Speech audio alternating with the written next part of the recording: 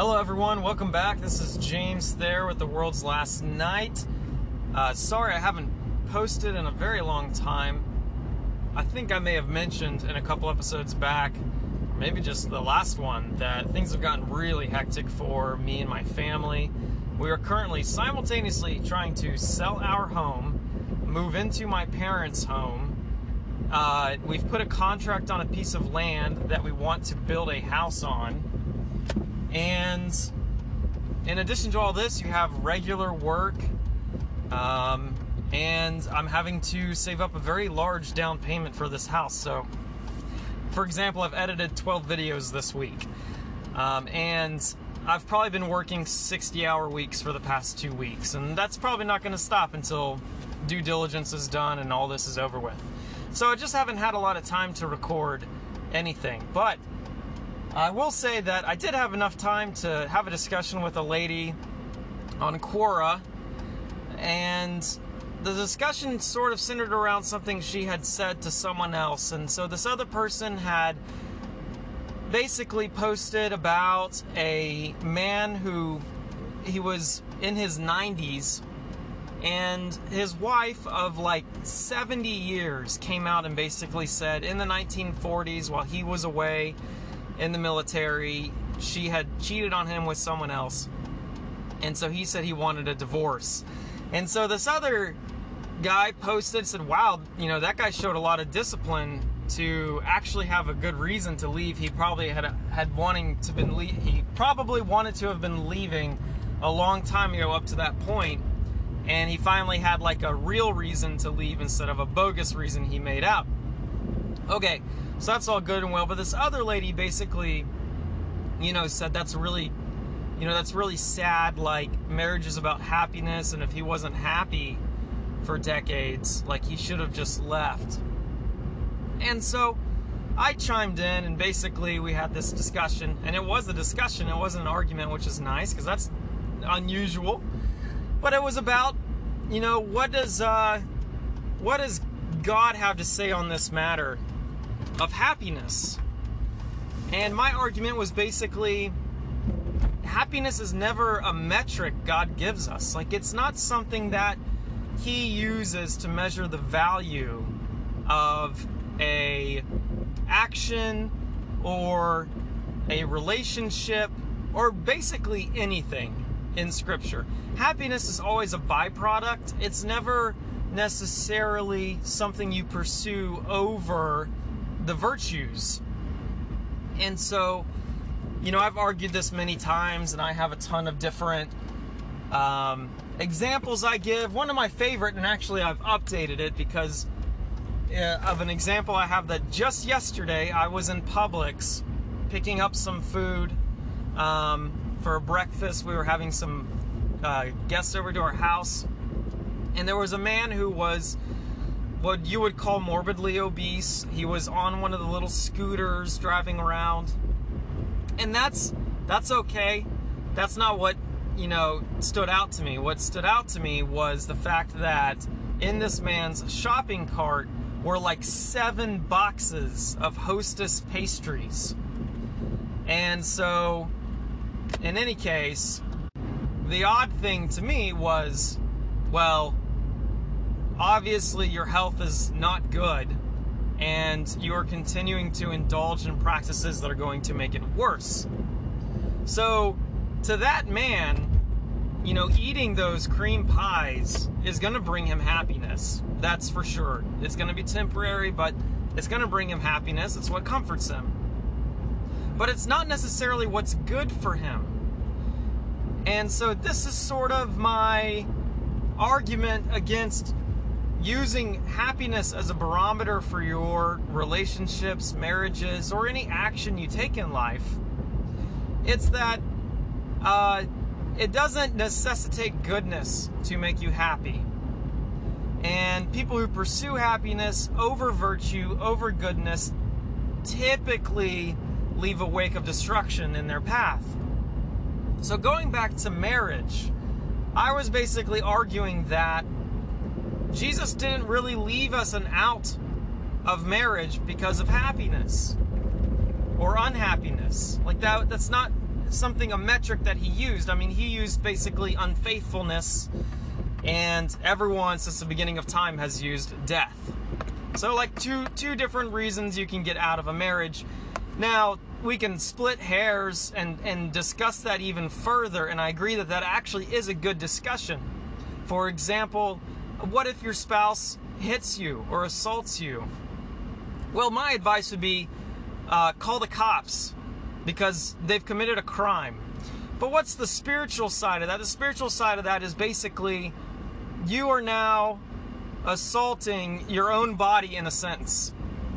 No one in their right mind should do that. And in my opinion, that means that you've already been unfaithful. You've already broken the covenant to take care of, to have and to hold, all of that. That is unfaithfulness. You are worshiping yourself or Satan instead of giving deference to your spouse. So, okay, let me get back on track. This lady was basically arguing that if you find yourself unhappy in your marriage, it's better to leave that marriage and find happiness elsewhere than to persist in it. So I gave philosophical rebuttals to this, but I also gave some like real life experience. I've only been married for 3 years, but you know, we did go through one particularly difficult time, and that is when my wife, after giving birth to our daughter, came down with, however you want to say that, postpartum depression, and she basically became somewhat useless to even herself. So what did that cause? Well, it caused me to step up and work a full-time job, do night feedings, try to take care of our new baby and my wife. And we were very blessed that my mother-in-law came and stayed with us and ran interference on a ton of those things, including taking night feedings every so often so that, you know, I could get sleep. So we're very blessed in that regard. But would you say I was happy during that time? Not by the world's standards, no. And most of it was because of grief, like seeing my wife in this state, and then slowly uncovering that she did not want us to have our daughter, and then uncovering that she didn't want to live anymore, and then having to take her to the hospital multiple times for suicidality. None of that makes you a happy person. And so this lady was arguing to me, well, when you get married, you don't know if things are going to change. She literally said, you're not omniscient, which is a quality that God possesses, which means he knows everything, right? And to that, I say I agree. But you made a promise. You made a covenant. And in that covenant, typically your vows will include for better or for worse, which means it doesn't matter what the outcomes or the future holds, you're promising to stick with this person. So instead of punking out on my wife and breaking a promise I made her, I stuck with her and just, you know, sort of picked up slack here and there and cut other things out of my life that would bring me, you know, enjoyment here and there, and push forward. And so we were really blessed that God healed her from that. Not, you know, we didn't have to suffer through that for too long. It was several months, but not years. The argument can be made, though, that during that time, she was a totally different person than who I married. She had never experienced depression before in her life. She's always been proactive, not one to procrastinate. That's me. And yet she became a totally different person. Well, this lady would argue that I then would have a good reason to divorce my wife. Yet, my rebuttal is that's not what God says. A, that's not a reason to leave unhappiness. But B, during times of struggle, of suffering and trials and temptation, you're very rarely going to find happiness, but during those times you can find a greater portion of goodness than in times of ease, and it comes in the form of character. You grow character. You become more loving of your spouse because you are serving them more. And my coup d'etat of this argument has sort of wrapped itself up into comparing those actions to Jesus, who did not find happiness when he was being crucified. We know that from in the Garden of Gethsemane before he's arrested. He's literally praying so fervently, and he is so anxious because of what he's about to endure that it says he sweat like blood pouring. And some people like to say he sweat blood. So he's not happy, right? But he's doing what his Father, God, has told him to do. And what does it lead to? Well, it leads to the procurement of salvation for millions of people. So even though there was no happiness in it, it led to goodness. And so I brought up several other examples. My wife knows a couple where the young lady married basically like her high school sweetheart. He got into a terrible accident. I think it was four-wheeling, and is now basically confined to a wheelchair and is like a very high-functioning vegetable. And it's sad. And it's sad that these two people were dealt those cards, but what does that woman do? She sticks with him and has stuck with him and is his primary caregiver. It's not what she signed up for. Well, that's the thing. It is not what she expected, but it is what she signed up for when she made a promise of through better or for worst. So here's an example of, this isn't the man that I married. That's true. Like, he holds very few of the qualities that he had before he was married. But that doesn't have any bearing upon your promise.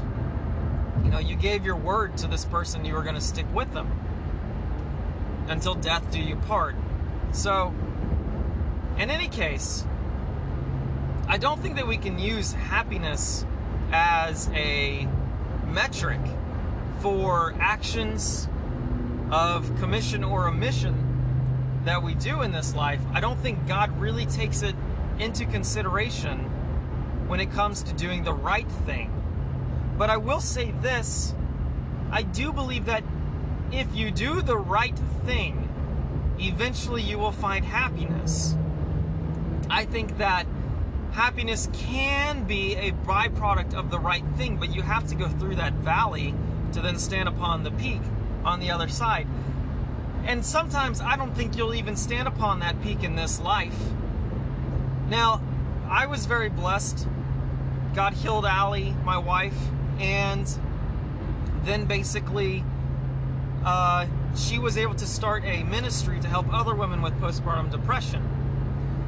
And God redeemed that situation, and I got back the same fun, loving girl that I married. I don't know if God's ever going to heal, say, that man in the wheelchair I spoke about. I don't know if he is. I pray he does. And I pray they get more time on earth to spend together like that. But what I do know is that God sees what both of those people do.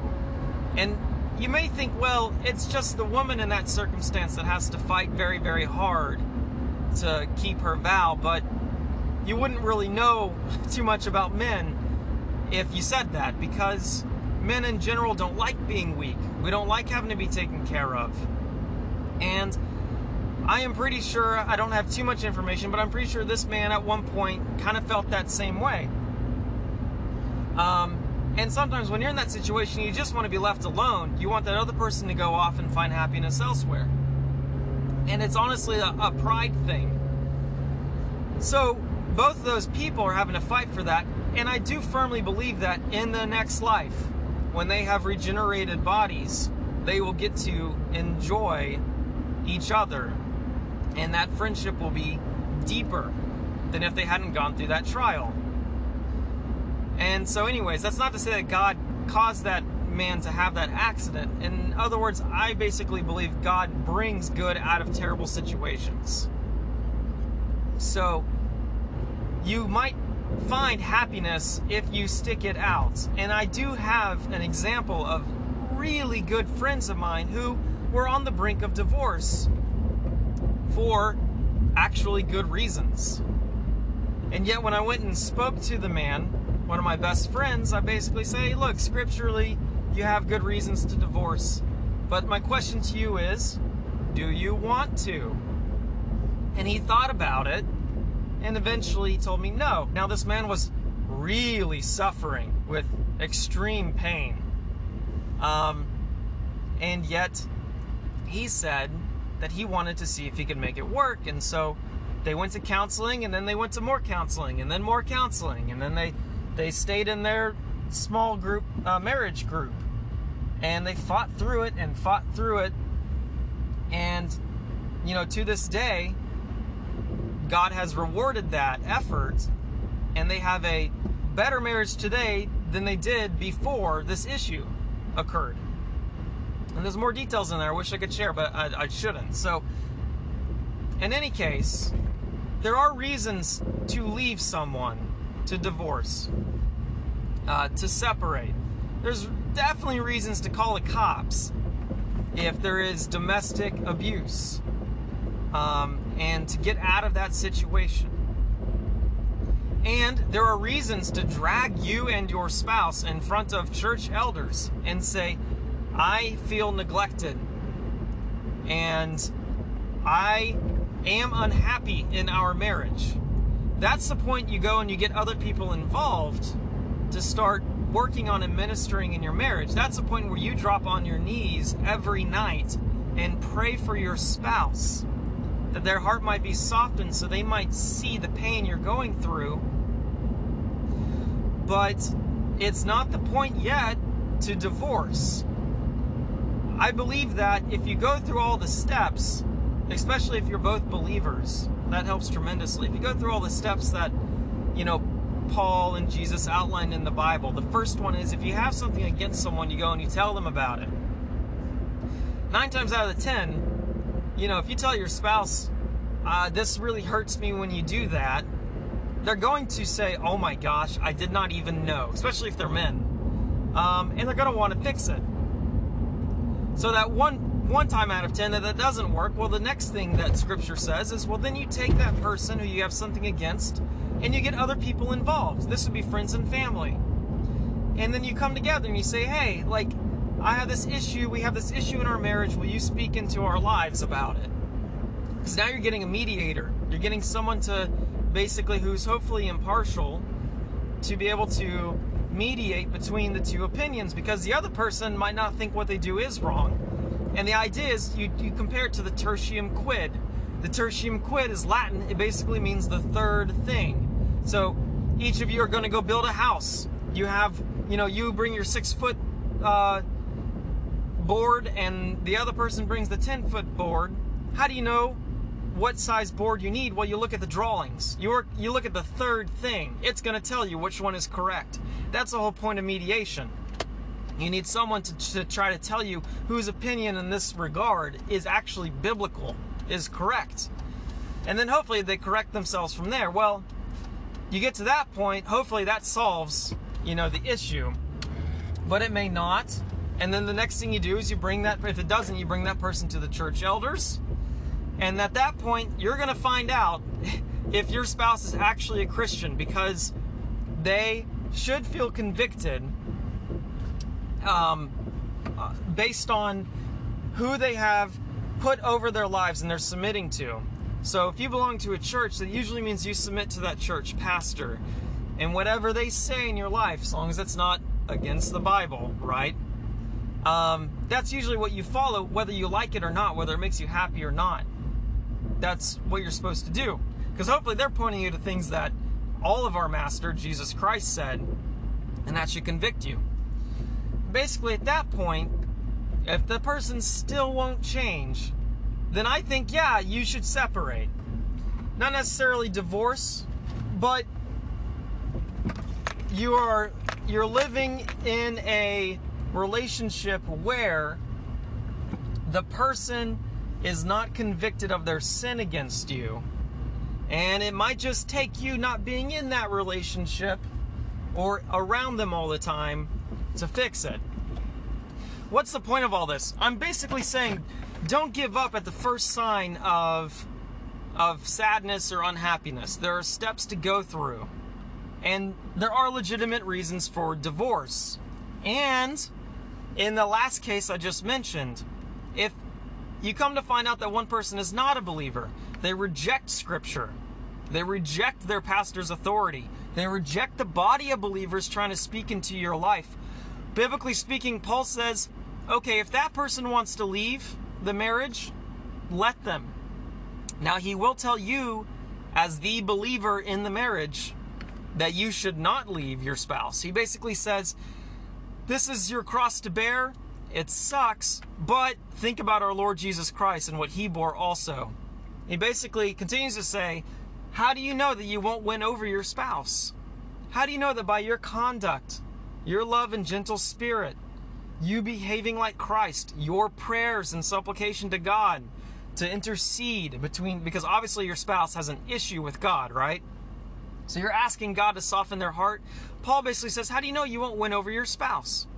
So he actually says, don't divorce if you are the believer. But if the unbeliever party wants to leave, he says, well, let them leave. So there are things to do to address unhappiness in a marriage, but biblically speaking, it's not a reason to divorce just because you're unhappy. There are all sorts of things that you should pursue and do. And likewise, above all, you should hold the virtue of goodness above happiness when you're making decisions. I knew a buddy in college who, when he wasn't drunk, he was high. When he wasn't high, he was drunk. And this was my roommate, one of them. And he literally came to me one evening asking for money. And I said, what do you need the money for? And he said, to buy some happiness. And then he smiled and laughed a little bit, because he knew how pathetic it was that he derived all his joy from drugs and alcohol. And, you know, a lot of times that's the problem. We're trying to get our happiness from somewhere else other than from our Lord. Now, the Bible sort of delineates these two. It calls it joy. So I can tell you unequivocally, when my wife was going through postpartum depression, wanted to kill herself, wanted our baby dead, all those horrible things, and I had to take on a lot more burden, I wasn't unjoyful. I actually pushed farther into God, worshiped more. I said, God, I'm at the end of my strength. This is what I would say in the shower. I'm at the end of my strength, but, you know, that's the beginning of yours. When my weaknesses come unglued and undone, that's when I know yours comes upon me. And he got me through all that with a decently joyful spirit, not gonna lie. So I believe that when you get to that point where you're unhappy, especially in a marriage, that's when you need to cling to God and say, look, I can't derive my joy from my spouse. Like, if they didn't even exist, you know, I would still need to find my joy from something solid that's unmovable and unshakable. And that is the Lord Jesus Christ, who loves you, who sticks closer to you than a brother, and who you can find your joy in because he's procured salvation for you. So, despite your circumstances and the environment, my advice would be, if you're unhappy, especially in your marriage, press into God, be very proactive about your relationship with God, interceding on your spouse's behalf, praying that God would change your spouse's heart. And then likewise, do the proactive things that Christ would have done to change your spouse's heart. Serving, loving, caring, giving a gentle word, encouraging. All those wonderful things. If your spouse is a believer, right? Then go through those steps I mentioned earlier. Get your friends and family involved. Get the church involved. But don't give up so quickly. Don't give up and say, well, the grass is probably greener elsewhere, because, well, at the end of the day, you made a promise. You made a covenant. You're going to stick with this person through the good and the bad. That includes if they change. That includes if they decide after marriage they don't want kids anymore. You still have to stick with this person. And you pray that God might change their mind. It's in that last regard where I just mentioned, for example. But don't punk out on your spouse over unhappiness. Stick with them and pray and see what God does. So that's all I got. I'm actually in the car. If the recording sounds terrible, that's why. I'm going on shoots. I'm really busy all next week, so I don't even know if I'm going to be able to read Genesis to you for another week, but I will certainly try to. Until then, this is James from The World's Last Night.